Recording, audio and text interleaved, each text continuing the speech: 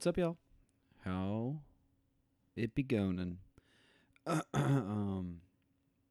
with another update. It's 2 days before Christ Mass, Thursday, the 23rd of December, and yeah, I had so much news on my phone that I figured I'd come do a little Ooper date. As always, tell you guys go watch this on the YouTube if you're not watching it live, and to watch it live, go to twitch.tv/free trying to post. Sub, hit that bell. You get all the notifications. Do the same thing on the YouTubers, and you'll never miss a video. Do periodically go check that, though, because YouTube seems to sometimes unsubscribe people, but definitely unring your bell for you. So I don't know if that's on purpose or if that is because just updates or something. I don't know. I'm not trying to accuse them of anything. I'm just saying it has happened in the past. So, yeah, check that periodically. But, yeah, we're always up on there. And, yeah, of course, if you can watch it with video, it's always going to be better. First, you'll get to see this beautiful logo that we've got up right now. And then, in addition to that, you'll be able to read the articles along with me. And if I end up taking questions, if I get some interesting questions, those will likewise be up on the screen. So you'll be able to read those. I will try to read most of the things I'm commenting on out loud. So if you do listen to audio, hopefully you're not missing too much. But, you know, sometimes we miss a little something. I'm not perfect, y'all. I'm pretty close, but I'm not quite perfect. So I do my best. That all being said, yeah, you can also watch. I'll post the video in the description of the on the website as well, freechinapost.com. I'll show you all that in a minute. So that, along with all the links, if you want to do your own research, you can go over there and check out those links, which I recommend you do, because you get even more details, and you should be doing your own research, folks. Otherwise, you're messing up. All right, let's pop into her here. So, I had a couple of recent stories of FBI agents infiltrating protest movements. Whether those are ones I agree with or not isn't really the point, but it is looking like more and more entrapment is happening. So this is talking about protests in 2020 in Portland, like these Black Lives Matter protests in the wake of the murder of George Floyd. So yeah, there's just, evidence coming out all the time. I mean, people were saying this at the time. If you know anything about history, you know this isn't new. It's not like this is like, ooh, this is unprecedented. I mean, the FBI legit, they used to just kill people back in the day. Let's be honest about that. People like Fred Hampton, for instance. So, yeah, it's definitely happening. I'm not going to read a ton of this. I just wanted to kind of show this, show you, put some of these down in the description box and make sure, everyone's aware of it, that you should be calling for accountability and the end of entrapment by FBI agents. So you also had some of these stories. This is also about Portland, but you also have like in January 6th. So you have undercover officers, basically, trying to push some of these would-be whatever you want to call them, rioters, looters, going into the Capitol building on January 6th. I know that's a big deal for a lot of people on Capitol Hill. They're having, like the big hearings and big trials right now, but haven't heard much talk about this from Congress. Not necessarily surprising, but perhaps some of these FBI agents should be called in to explain why, the FBI was trying to encourage this sort of behavior and put Congress people's lives at risk. So yeah, it's been happening. There was this is another story that happened last year in 2020. There were FBI was involved in this one as well. The kidnapping of, or the plot, I should say, the plot to kidnap Gretchen Whitmer, who's the governor of Michigan. So yeah, that was a thing. And then there's this article. This one's a little old, but there are a number of them. But I just use this to show you that these are ones that you usually don't hear about. And they're talking about these ones because these are, hot articles right now. Black Lives Matter protests and also January 6th. Capitol storming are obviously hot and in the news right now. But even when everyone was pushing this radical Muslim terrorist destroying America, a lot of them were also arrested and sent to jail. A lot of Muslims were arrested and sent to jail, some of them for decades, because they were basically radicalized by FBI agents. So, those people should be freed, or at least have their sentences greatly reduced, because it seems this is like clear entrapment. There are a number of stories here, and this obviously doesn't cover all the stories. There are tons of different stories. One I read not too long ago is that of like a young, socially maladjusted Muslim boy that the FBI pretended to be a girl interested in him, and basically radicalized him through that, telling him like, oh, if you do this terrorist plot, I'll marry you or whatever, I'll love you, blah blah blah blah blah. Real sick stuff. So just want everyone to be aware of that. Like I said, you should read up more on this. And maybe I'll do like a deep dive episode on just how the 3-letter agencies are probably much worse than some of y'all think. Moving on to a more positive, interesting story is the title of this article is Chinese Pressure Fuels an Unlikely Language Revival in Taiwan. So basically, they're arguing in this article that, and with some evidence, obviously with evidence as well, that basically Chinese pressure and a rapidly dwindling section of the population in Taiwan identifying as Chinese, it's something like 2%, like slightly over 2% that identifies only as Chinese now in Taiwan.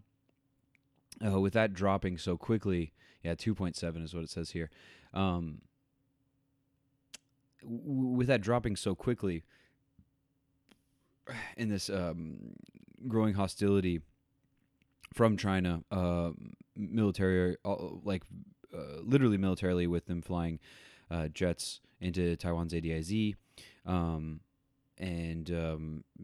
also with rhetoric of them, always doing the our Taiwanese compatriots and things like that, and talking about their willingness and desire to violently murder half the population and try to take over Taiwan. More and more people are turning away from that and actually turning to Taiwanese as a way to differentiate themselves from those in China, from the Chinese nation. Now, it should be said that there is already a difference, actually, a decent amount of linguistic difference. Decent is a pretty vague term, but obviously the writing styles are quite different because China uses simplified characters and Taiwan uses traditional characters, which are, I'm obviously hugely biased, but I think traditional characters are more beautiful and can hold more meaning, etc., etc. Obviously, it's much more convenient, quicker to study simplified and write simplified. So there is that argument. But with how little people write by hand anymore, I think there's no real reason to learn simplified unless you're writing shorthand for notes or something, whatever. I know a lot of people in Taiwan. I don't know if I should say a lot. Anecdotally, I know some students and Ari even will write certain words in simplified because it's just quicker. But like when writing formally, obviously everyone uses traditional, and yeah, that's that. And there's also linguistic differences in the spoken language as well. There's a number of different words that are used. I think Ari told the story on the podcast before, but basically they'll use different words, like I said. And he once was in China, and he was trying to ask for a spoon. In Taiwan, they say tang si, it's like soup spoon. And he kept asking for a tang si, and they didn't understand what he was saying. And eventually he figured out, he like showed them a picture of a spoon on his phone. And eventually they figured out, and he found out that they actually used a different word. And China's obviously huge, and they have like regional, probably language differences as well that I'm not super privy to, as I've never been there. But yeah, so anyway, it's just like things like that, or yeah, there's just a lot of word differences. Like we say in Taiwan, we say le se tong for trash can, and they say la ji tong, which is always really funny to hear. But anyway, all that, just all that to say that there are a number of linguistic differences already, but they're trying to even more move towards a complete difference with Taiwanese, which is quite different than Mandarin, essentially mutually unintelligible, aside from a few words that sound similar. I'm also not a Taiwanese expert, so I'll try to speak in broad generalities and only to the degree which I understand it. Ari speaks a lot more Taiwanese than I do, and even he, I think, would readily admit that he understands like 30% of most conversations, maybe, at least when they get complicated.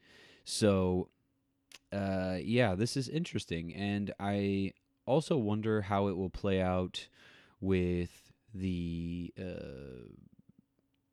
with other Taiwanese languages or languages used in Taiwan, such as Hakka or any of the native indigenous languages. So we'll see. But yeah, they're saying that there's been, it says that Taiji, the Taiwanese, has experienced surges in enrollment, and more people are going to take classes. So it says that the number, this is both for people. This is for registering to take proficiency tests, both in Taiji and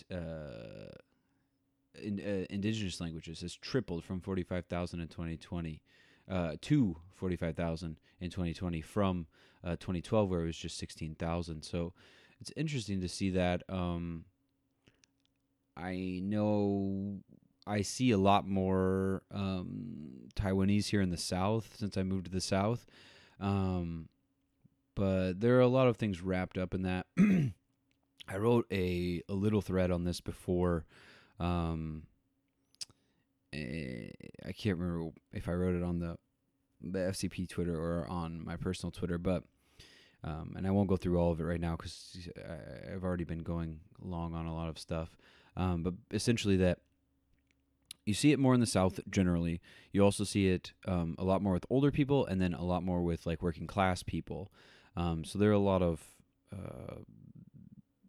social cues that come along with speaking Taiwanese. So I'll be interested to see how this goes, because I know I get it less in the South, but you still get it from certain people, especially like more upper class people that talk to me. Basically, why would you want to study that?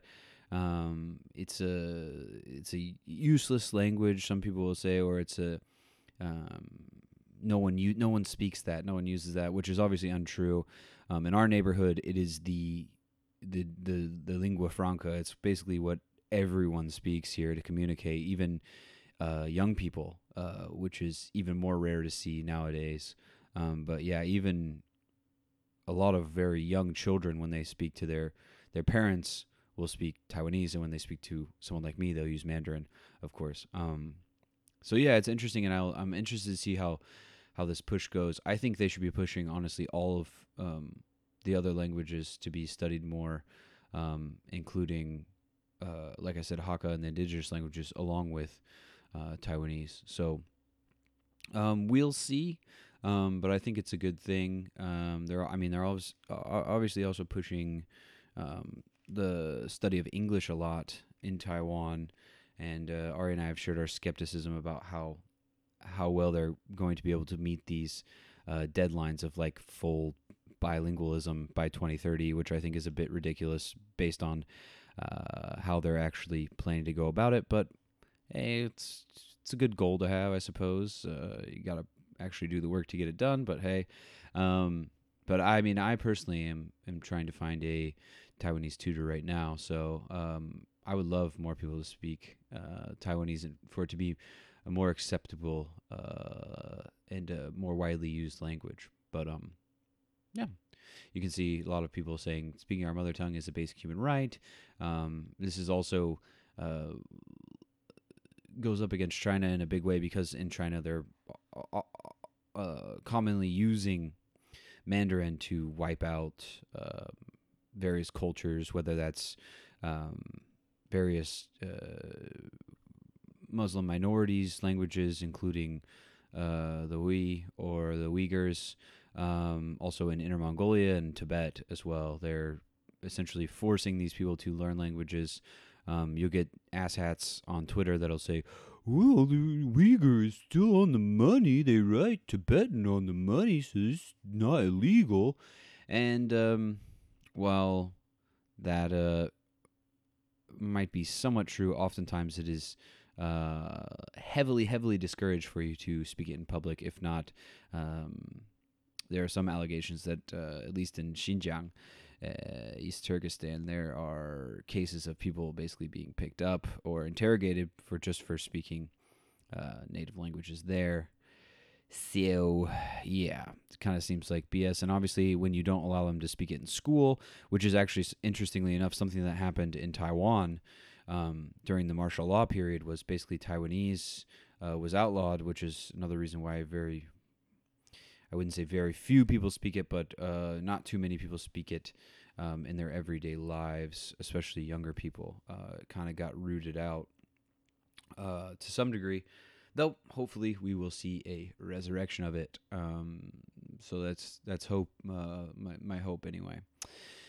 On a less hopeful note, we got COVID stuff. We got Omicron, ladies and gents. It's not good. There's a lot of speculation as to how deadly it is.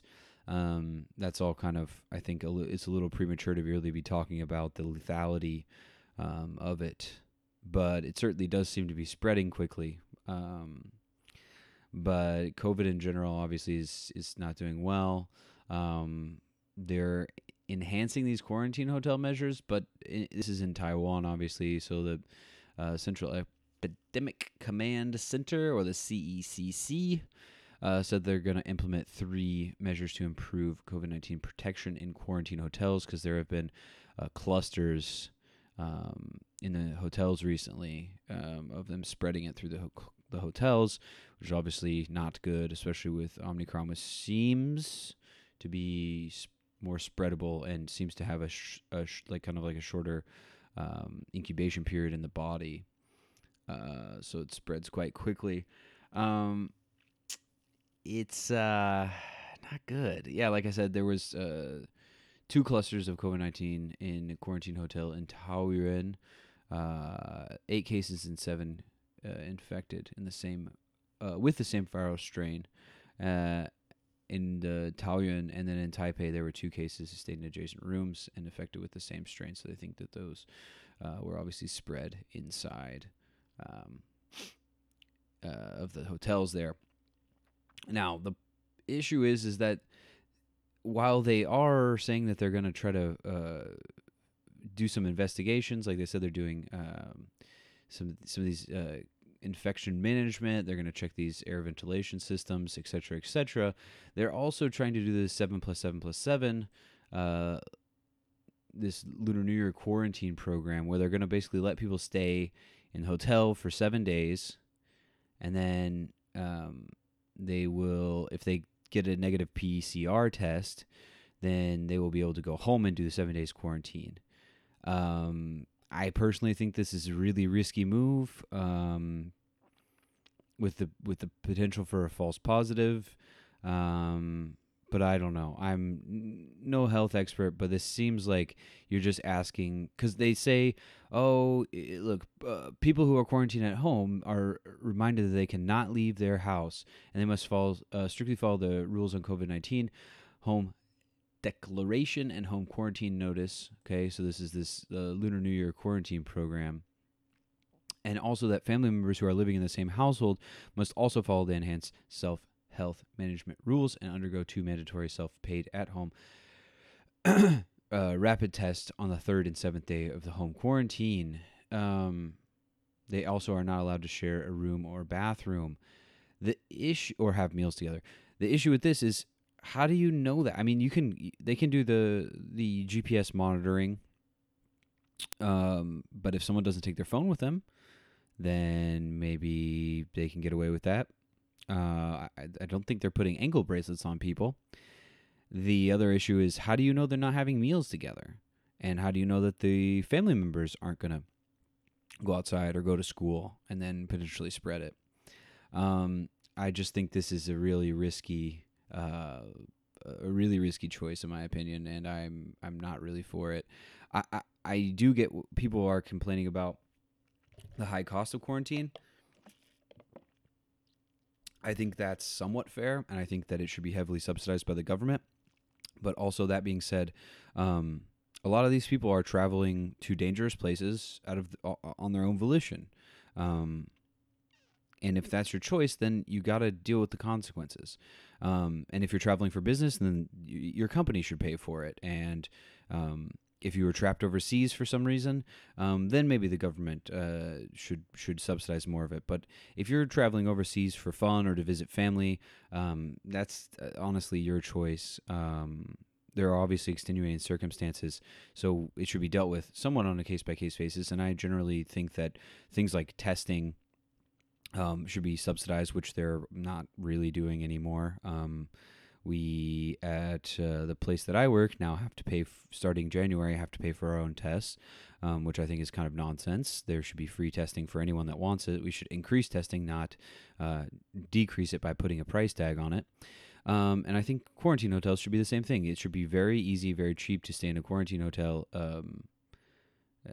as long as you're not just running around the earth, but just for fun, and potentially getting infected. But again, that being said, I'd rather just pay for everyone and do a universal program, and deal with the small minority of people that are just doing that sort of globetrotting during a pandemic, like an absolute psycho. Okay, so yeah, that's kind of how I feel about this. Here's a video that I saw that I thought was worth looking at, because while I have those critiques of some of the things happening in Taiwan, overall is fantastic job, honestly.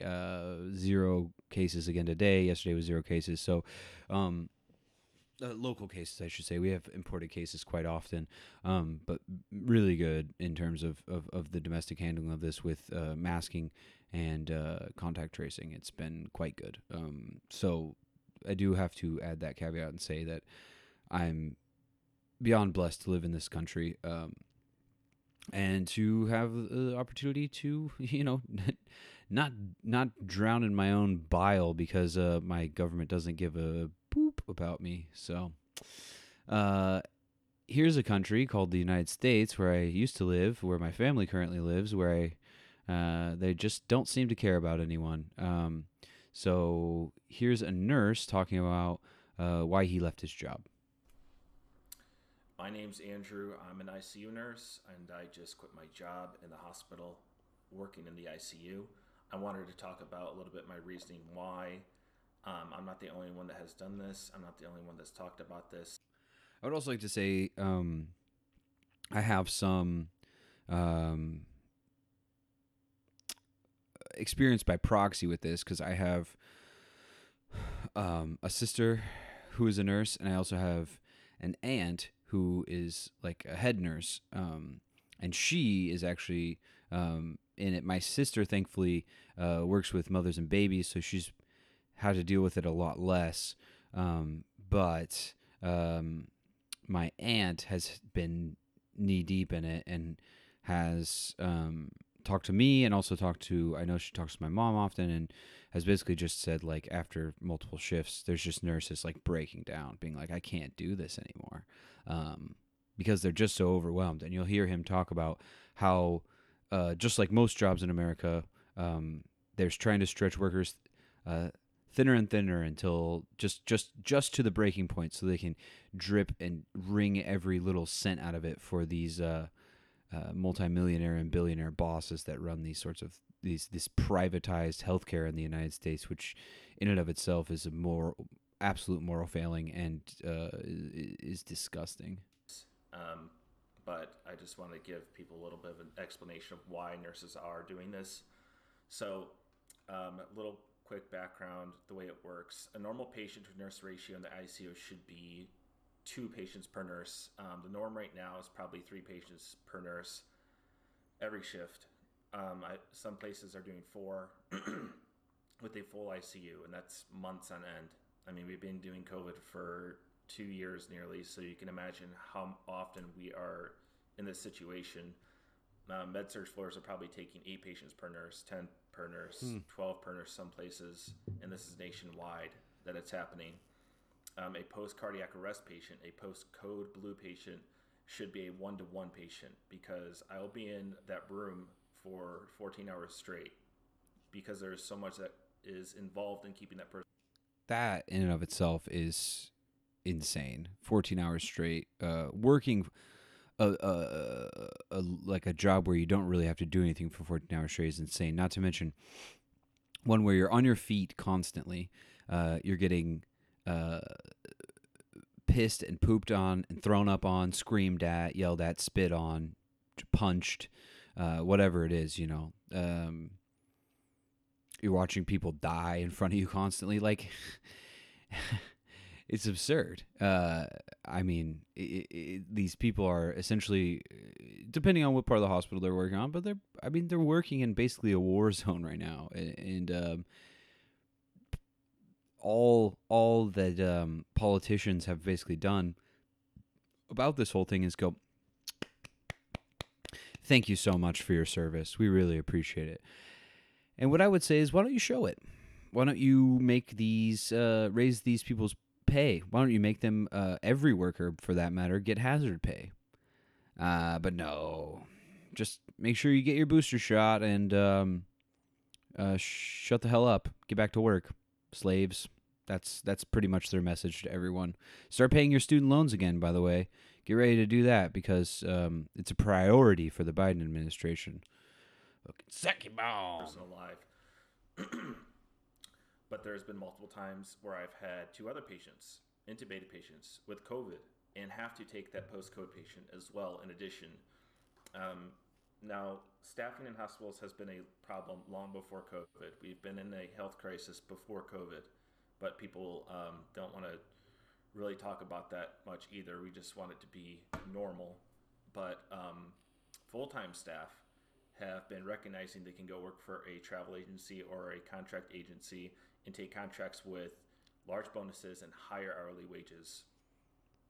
Full-time staff leave, travelers are brought in for 4 weeks, 9 weeks, whatever their contract is, then they move on to their next job. It's not very helpful, and you don't know what to expect. I mean, I know that comes with working in a hospital, but it shouldn't be, that rocky every shift for staff or charge nurses, for nurse managers. You also have less, I would assume, again, I don't have personal experience with this, but I assume you have less cohesion as well because it's people that you're working with, like he says, for a few months and then they're moving on to the next job. So that seems like you would build less of a rapport with these people. You would understand them less.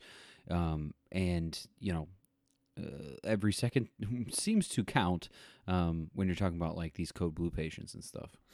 And it's kind of hard to have 3 patients be precepting a brand new graduate nurse, training them, helping out travel nurses around the unit because they don't know all the policies, they don't know what this doctor wants, Yeah, what like I that said. doctor wants, they don't know where everything is. And you're making $35 an hour, they're making $80 an hour, $120 an hour, some of them. This is why more experienced nurses are leaving, and hospitals are sucking graduate nurses into 2-year contracts. And these nurses are anxious, they're terrified, they don't know how to do this job yet. They're not going to feel comfortable in this job until the 1-year mark, maybe. And they're having to do it in outright ridiculous staffing conditions and taking workloads that are insane. I know many aspects of labor are experiencing similar things, but we in this field are seeing actual deaths as a result from it every single day. We all know there's no labor shortage. We have nurses, they just don't want to pay them. So they tell us if we strike, we are abandoning our team and our patients, and we care about our patients, so we don't.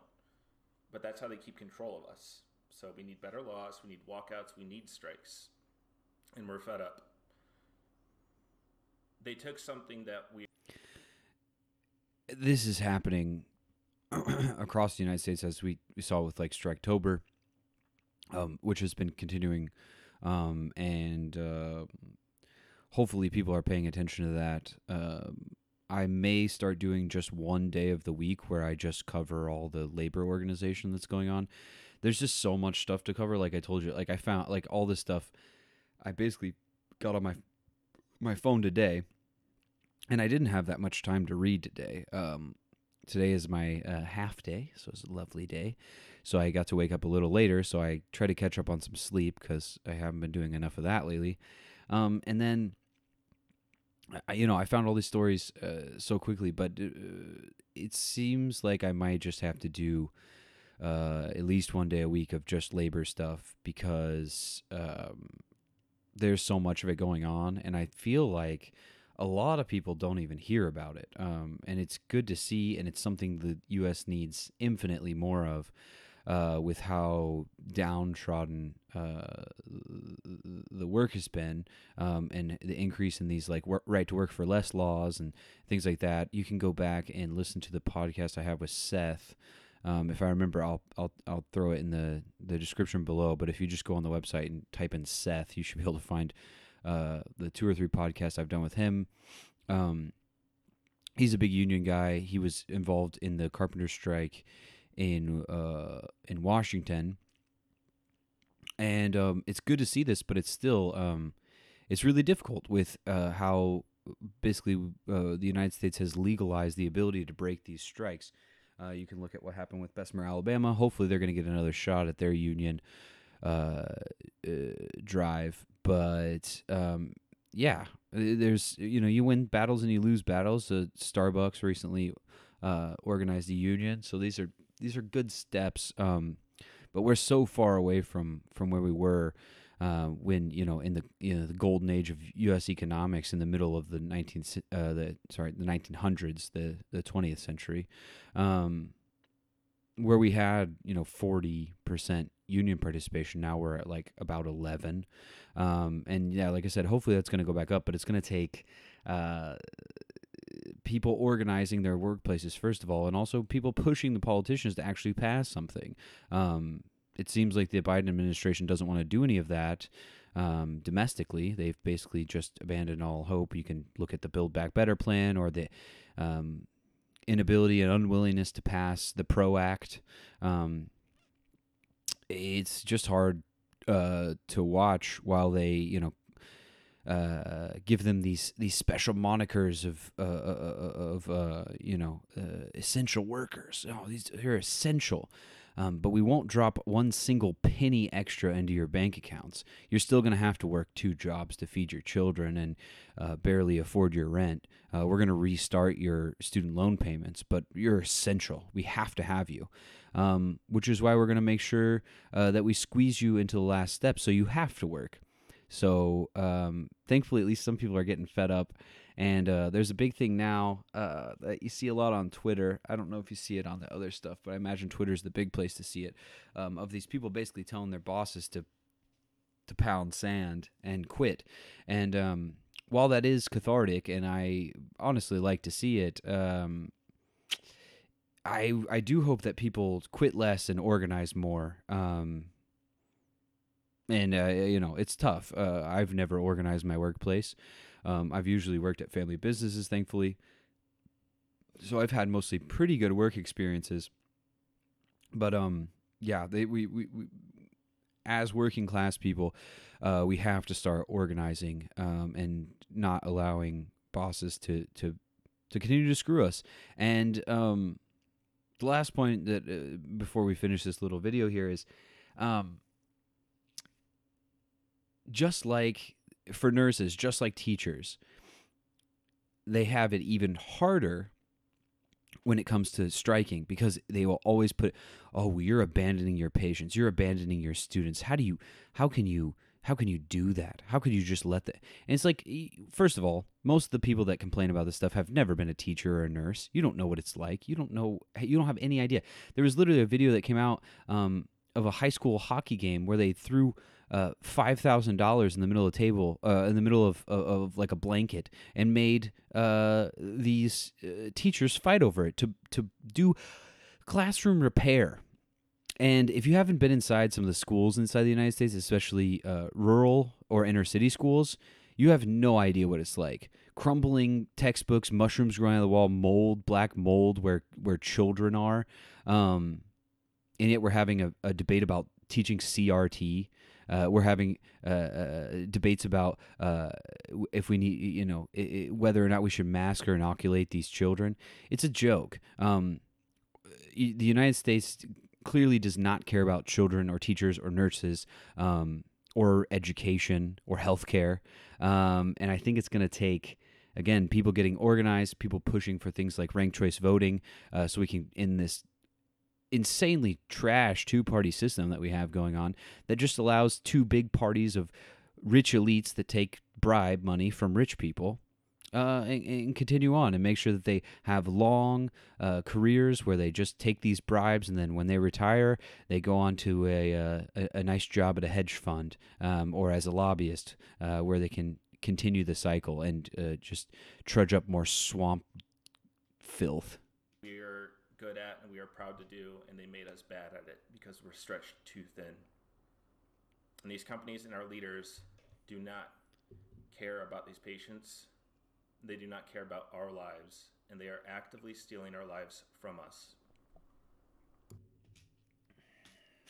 It's well said. And I think it's important. I mean, you can just do this, what I did here. Just Google nurses, Google hospitals, and you'll see overworked. We should be concerned about Omicron. So this is good. This is good. Alberta nurses getting closer to a union, but you can just see it. We're short staffed. People are quitting. Blah blah blah, and the list goes on. But yeah, you can just see everywhere overwhelmed. And a lot of times they try to turn into this unvaccinated stuff. Now, honestly, what we should be doing is obviously, if people want vaccinations, we should make it available to them. We should also be continuing to wear masks because the data shows, and you can look at places like Taiwan, masks work. But also, so does contact tracing and shutting down borders and not just letting people run around while infected and infecting everyone else. So it's kind of ridiculous. But of course, the biggest thing right now is to go back to normal. But I did see people saying, oh, well, you better not go home to visit your family for Christmas. That's dangerous. Maybe it's better to just stay home. But I haven't heard anything about work stoppages, working from home again. We won't talk about that because we got to keep this capitalist system that we've has made a very small number of people inordinately wealthy, and basically bled dry a lot of the working class people in this country, and it has them a couple $100 away from absolute destitute and homelessness. But we got to keep that system going because that's the only way that we can keep the gears grinding away. You can also look up Omicron. There's a lot of really bad takes and there's so much speculation from this that I think it's way too soon to even speculate on this. But oh, Santa, y'all. It's speaking of just absolutely irresponsible behavior. Santa visiting every house in the world, or at least most of them. Despicable. This man needs to be on his own freaking naughty list. Just gross. Kris Kringle is a monster. So, this is about the Kentucky tornado that just happened, which in and of itself is an indictment on climate change. Now, we can't say that any specific weather event is based on climate change, but we can obviously see the increase is because of climate change. But read the stories about the tornadoes that just happened. There was like something like 7 or 8 of them on the ground at the time. Some of these tornadoes were on the ground for like close to an hour, which is insane. Growing up in Tornado Alley myself, a lot of them touched down, and they're horribly violent. I mean, I was in Missouri when the Joplin tornado happened. Just horrific. Just heartbreaking. Is all they can say. Devastating. But a lot of those tornadoes that we were seeing just a decade or two ago, they touch down and rip through a city. And it's horribly devastating, but they don't stay on the ground for an hour. They're down there for a couple minutes, But anyway, yeah, it's just we need to get serious about climate change. Just yet another impending disaster that we have. But I think this ties in pretty well with also the COVID stories of just the right to refuse dangerous work. And we're moving in the wrong direction here, but there were stories coming out of this Amazon plant in Kentucky where numerous people died. Oh, sorry, this one is not in Kentucky. This one was in Illinois. The Amazon factory was in Illinois, and the candle factory was in Kentucky. Excuse me. But the reason that these things are happening is because the reason that the Illinois Amazon factory happened was because basically reports are that workers were told they can't leave. There are text messages, I don't know if they included it here, saying that they were not allowed to leave. They didn't put it in here, but you can find it if you just Google it online. They were basically told they couldn't leave, these Amazon employees. And this article is basically just saying that obviously we can look right here on the OSHA website that you do have the right to refuse this dangerous work. So according to the law, your right to refuse to do a task is protected if all of the following conditions are met. All have to meet all of them, which is a bit ridiculous. But whereas possible, you've asked an employer to eliminate the danger, and the employer has failed to do so. So, I mean, you can't really eliminate tornadoes, so this one's kind of strange. But you refuse to work in good faith. So I think if there's a tornado and you said, I don't want to work anymore, that's pretty good faith. So this generally means that you generally believe you're in imminent danger. A tornado is imminent danger for sure. A reasonable person would agree that there's a real danger of death or serious injury. Again, tornado, I think, is pretty fair. There isn't enough time due to the urgency of the hazard to get corrected through irregular regular enforcement channels, as requested by, again, imminent danger from a natural disaster. Again, I think that's true. So I think this tornado obviously meets all these. I would also say that most companies' COVID protocols also meet this because they don't legitimately protect people. So I think that OSHA should be doing a lot more to make sure that workers, especially these essential workers, one, are protected, but also the government should be ensuring that they're getting at least 1.5 times hazard pay, if not 2.5 times, with the ridiculousness of this pandemic. And if people think that's too much to ask, they can either have their employees work from home or they can shut their stores down. They've already gotten paid out from the government, and if we really want to, get rid of this disease and not have another 6 mutations of the virus, possibly one that I mean, the initial how it looks with this Omicron is that it's not as deadly, but obviously that it's a little too early to say that. We don't know what the long-term effects of it are. But who's to say that the next one in 4 to 6 months isn't both incredibly easy to spread and also incredibly deadly? Or maybe both of those things, and also the vaccines are 0% effective against it. It's completely possible.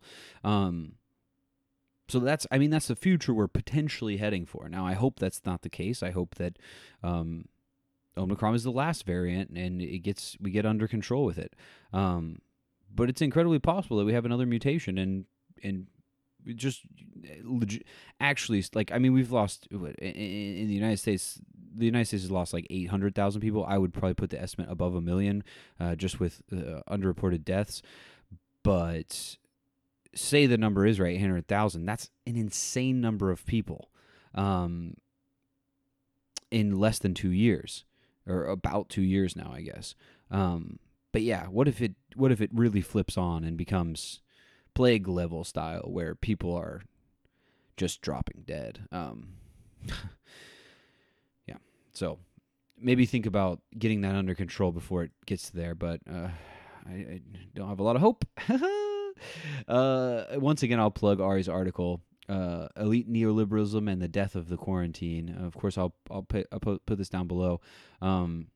Really good article, talking about how basically most countries in the world have given up, and that we've known that quarantining is the best way since basically the 13th century to deal with these viruses, and we've just, for some reason during this one, we've just given up on it. China is actually doing a huge quarantine right now. I showed it on the last update. And they've locked down an entire city now. I showed the some of the video from last time, but the update I heard today was that they're saying you get to basically pick one family member or one member of each household, and they can only leave the house twice a week to buy food, with special permissions. Now, I don't know what they're doing in terms of like paying these people to stay home and stuff, but they're locked down. That's a lockdown. America keeps talking about we're doing lockdowns. No, those aren't lockdowns. That's you staying at home unless you don't really want to. China is doing a lockdown. Now, you may not like that, but I would at least like to see America say, listen, we're going to shut down anything that's legitimately not an essential business. I think America's too far gone for this, so it's not even really worth putting forward. But, basically say, we'll keep places to get food. You can go to curbside, pick it up, and then go back to your house. And we'll do this for 2 weeks, and we'll pay you all full salary to stay home for 2 weeks. And if you want to work from home, you can work from home. That's it. I mean, the Christmas holidays coming up, right? We can kids are all going to be home from school anyway. Just stay home, everybody. Sorry. Do Zoom Christmas, and we'll call it the last time we have to do Christmas at home, and then lock down the borders. And anyone that wants to come in or come out does 2-week or 3-week quarantine before they're allowed in the country. I don't know. Read the article, folks. It's good. All right. Speaking of China, let's move over here to Trump, the dear leader.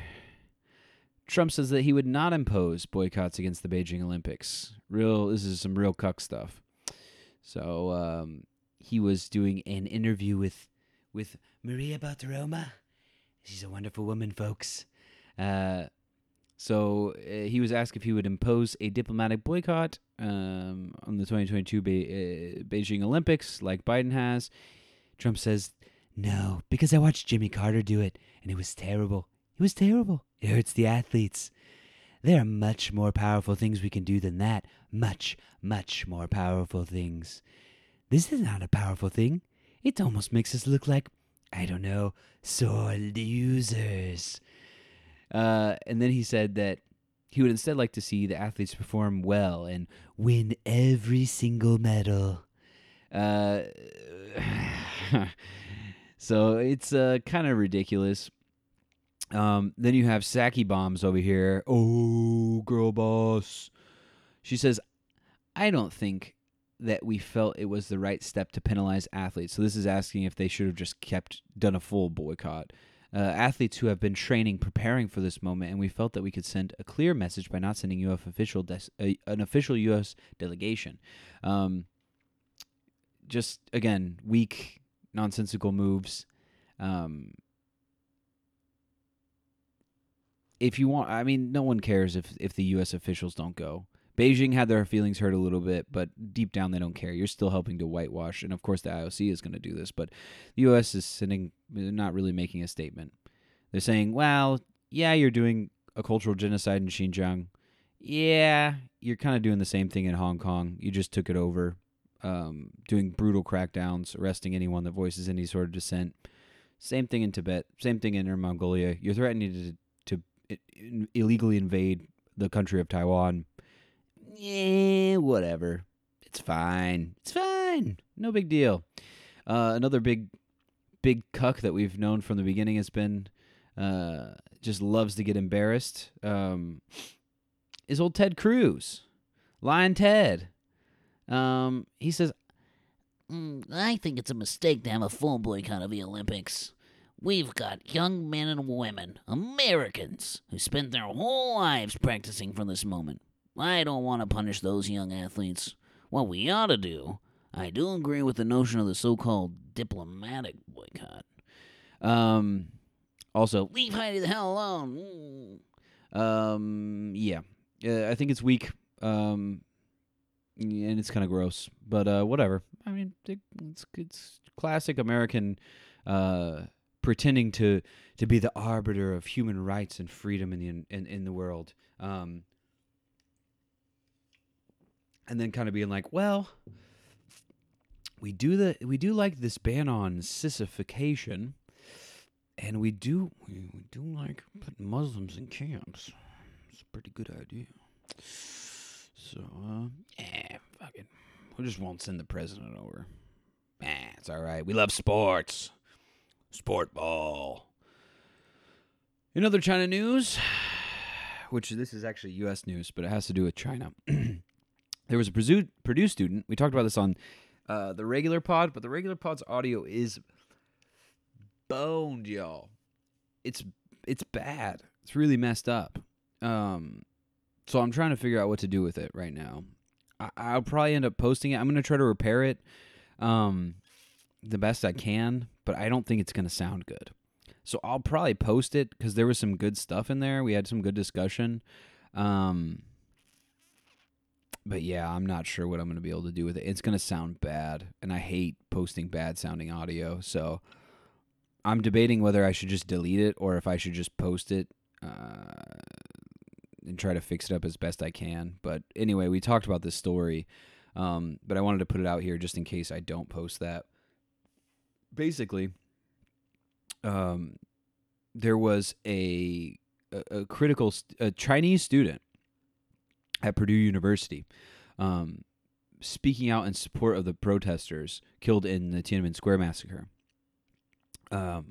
And basically, he was being reported to the Chinese authorities from fellow Chinese students studying at Purdue. And so the president came out and said, any such intimidation is unacceptable and unwelcome on our campus. Purdue has punished less personal, direct, and threatening conduct. If those students who issued threats can be identified, they will be subject to the appropriate disciplinary action. Likewise, students found to have reported another student to any foreign entity for exercising their freedom of speech or belief will be subject to significant sanction. Those seeking to deny those rights to others, let alone to collude with foreign governments in repressing them, will need to pursue their education elsewhere. So this is a good, strong statement.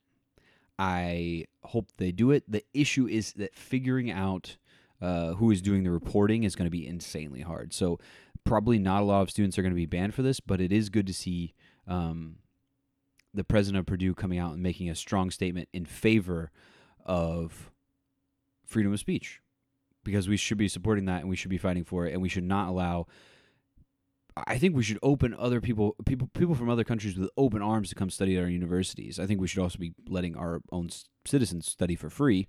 Also go to trade schools for free, but forgive some student loan Joe Biden. He said he's going to forgive a minimum of $10,000 of student loans. And like I said, he's restarting payments and he's not canceling any of them. Thanks. Most progressive president since FDR. Yeah, I think we should allow students from other countries to come into our country and, let people from our country interact with people from other countries to maybe be a little less xenophobic, but also for cultural exchange. I think that's great. It's fun. It's interesting. And especially for universities, that's how you learn, right? You interact with people of differing ideologies, different cultures, different backgrounds, etc. And that's incredibly important. I think that was the best thing that I learned from college. Maybe the only thing I learned from college. That and how to pretend to read a book. But it also lets maybe people from slightly more repressive countries come here and there's a lot of critiques to have about the U.S., but in terms of freedom of speech, in terms of freedom in general, sometimes maybe a bit too far, we are quite free, and the freedom of speech thing is the big thing, and also freedom of the media. Now, our media is bought and sold for the most part. That's why y'all come here. But I will say, freedom of speech is probably the freest in the whole world. It is in America, which allows a lot of stupid people to scream, but it also allows for real discussion. And so, frank discussion like that, I've seen people from.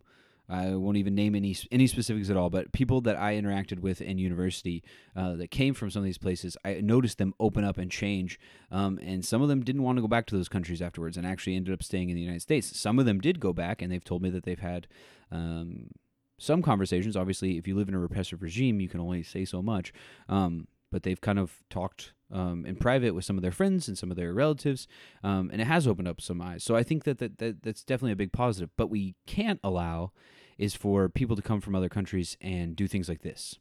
And it's not just China, obviously. There's a number of repressive regimes, including ones that are our good buddies, like Saudi Arabia, which Biden just made sure that we could sell weapons to again, as if they didn't murder a U.S. resident journalist just a couple years back, chopped him up in an embassy, but whatever. They got that good oil, y'all. They got that good China white, black tar, good stuff that we love. So yeah, we're going to continue to do that so they can continue to do war crimes in Yemen, kill children, do blockades, starve people to death. It's on America, y'all. It's on Saudi Arabia, but we're putting the gun in their hand, like literally. So, anyway, this is another China story, which seems based at first, but is actually pretty cucked. China bars celebrities from showing off their wealth and extravagant pleasure on social media, saying pop stars must comply with core socialist values. Now, they don't have to comply with core socialist, like Marxist principles that would say, like, we need to redistribute this wealth. Now, we don't have to do that. But what they do need to do is keep it off social media, okay? What we need to do is keep that. We're not going to pay everyone the same. We're not going to, like, increase the wealth for the lower. I mean, yeah, our poverty level is still going to be $1 a day. We'll also use slave labor from Uyghur Muslims. But you need to pretend, okay? We're all going to play pretend and pretend that this is some sort of beautiful socialist paradise run by Pooh Bear. Yeah, so basically that's what it is. Is they're basically saying they're not allowed to get online and show off. Yeah. So what I wish they would do, and this would be based, and I would give them credit for it, is if they were like, listen here, rich people. Now, they don't want to do this because, obviously, the CCP members are all rich as hell and use their wealth and power to exploit, to get more wealth and do corrupt deals, but also to do things like violate women, which we've seen with the Peng Shuai case and though that did start allegedly consensually. So, but anyway, there are a number of cases, obviously, of this. And actually, I forgot to include this, and I'll probably do another story about this soon. But recently, basically, China said this whole sexism thing, let the government handle it. Don't protest online. Don't write about it. Just be quiet, and we'll handle it.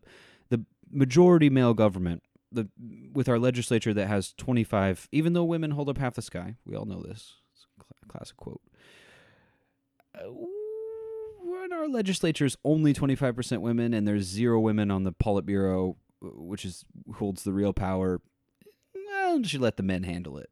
Okay, women, why don't you be quiet? The boys got this one, all right? We're going to deal with this sex thing. Don't you worry about it. We got it. So, yeah, I'm sure Me Too activists and women are have had their fears absolutely assuaged. So, we'll see. Anyway, I let you guys see it. Dang it. I mean, I guess you can see it in the URL anyway. Anyway, pretend you didn't see that.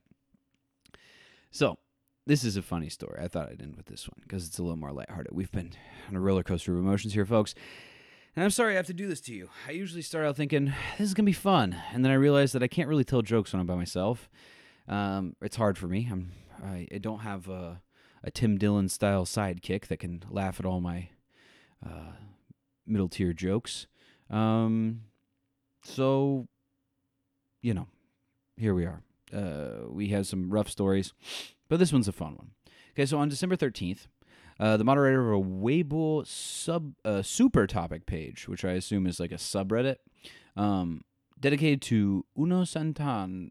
This guy's name is One Santa, a Japanese member of a Chinese boy band. He reposted a People's Daily commentator of commemoration, of the Nanjing massacre, and added the caption, "We should not despise a nation because a small cadre of militarists in their midst instigated an invasion. Those few militarists are guilty of war, not the people. Yet at no time should we ever forget the serious crimes of the invaders." End quote. "We mourn so that we may remember. We remember so that we may look. We may better move forward." End quote. Sorry, I ended the quote too early. The moderator immediately came under attack from Little Pinks. Little Pinks are Xiaofan Hong, which is like uber nationalists online in China. Okay, kind of like you've probably heard us use the word Umao before. Those are uber nationalists, but those ones are paid uber nationalists online. These are just good old fashioned nationalists. So he came under attack from these people. He or she, I actually don't know if it's a man or a woman. Pardon my misgendering. Understanding why the Little Pinks onslaught was folly, offer a snapshot of the mood on the Chinese internet. It is very nationalistic, by the way. I've gotten a lot of these things. So they're heaping vitriol, basically saying this person was excusing World War II atrocities, calling him a race traitor, a Japanese devil, and then saying, "What right do you have to forgive on behalf of our ancestors? You idolize pop stars so much you've lost your mind." So nationalism and fan culture is kind of what they're talking about here in their intersection. And like I said, they're trying to do a crackdown on fan culture in China, which honestly, you shouldn't have heroes. No heroes. Get rid of it. No more hero worship. Yeah, it's not good. So stop doing that. So anyway, this was for the commemoration of the Nanjing massacre, which was very brutal. So here's the issue, though. Amidst the frenzied atmosphere, none of the Little Pinks attacking Klaus noticed a crucial detail. The Weibo post was a quote. But who was the quote from? Dun dun dun dun dun dun. Jibing. So he did this in a 2014 address commemorating the massacre. So according to the Little Pinks, Jibing is a race traitor, folks. Hell yeah, brother. I second that. I think he should be put on trial and put in one of those vans that they have. And if you know, you know what I'm talking about. Okay. That's it. Jibing Race Trader. That's good to hear. I love it. You love to see it, folks. So go check out our website, y'all. They keep trying to get. I clicked on this in the last one. If it was actually a real person, I would click on this ad every time to go talk to these people to try to see why they're. But they just want me to give them my email address so they can send me spam. But anyway, this is the only one that I've had to deal that with. Most of the ads I get on the website are. Which also, please get rid of that ad blocker. Boom, stop it forever. And then if you see any interesting advertisements. Just give them a click, and you can open them and check out what's going on. And if you, I need to go pick up my Uber Dread. If you see anything interesting like these delicious goodies, you can go ahead and buy it, and that will help us out a lot. It really does help us. So yeah, please do that. Also, make sure to go read Ari's article. You can go listen to all the posts. Like I said, if you don't want to go on YouTube, you can also go to. I've clicked on this ad too much because I was trying to show you guys on the stream, and now they're mad at me. But I'll post the YouTube in here, so you can actually watch it on here as well. So if you don't want to go to YouTube, you can watch the embedded version here on the website. So do that. We appreciate it. And if you have real money to throw our way, you can come over here and become a little Patreon member. You can join at whatever level you want, folks. Even as little as $3 a month will go a long way to helping us, and we would appreciate it. So anything you can do, even if you're too lazy to go click on the easily clickable, interesting advertisements, you can just share with your friends. Share via word of mouth. Come hang out with us when we do these live streams. I'm doing live streams, folks, like nearly every day. I did like a 3-hour live stream last night, I think, playing Insurgency Sandstorm. But if you guys want to play something, I'll play with. We'll play something. If you got videos that you think are interesting, I'll do like live reacts and stuff. I've been thinking about getting a couple videos together to do live reacts. And we can go through it together, make fun of stuff, have a good old time. So yeah, we're doing that. I'm also trying to line up some guests to come on. And like I said, I'll probably post that other podcast that we did sometime soon. So you can come check that out too. But that all being said, get in our DMs or whatever, message us, comment on the stuff. Let me know what you guys want to see. If there's any games you want to see me stream, or if there's any topics, news articles that you think are important that we missed or should be covering, or you just want to send us some love, we'd appreciate that too. So we'll talk to you soon, folks. I love you. And you know the deal.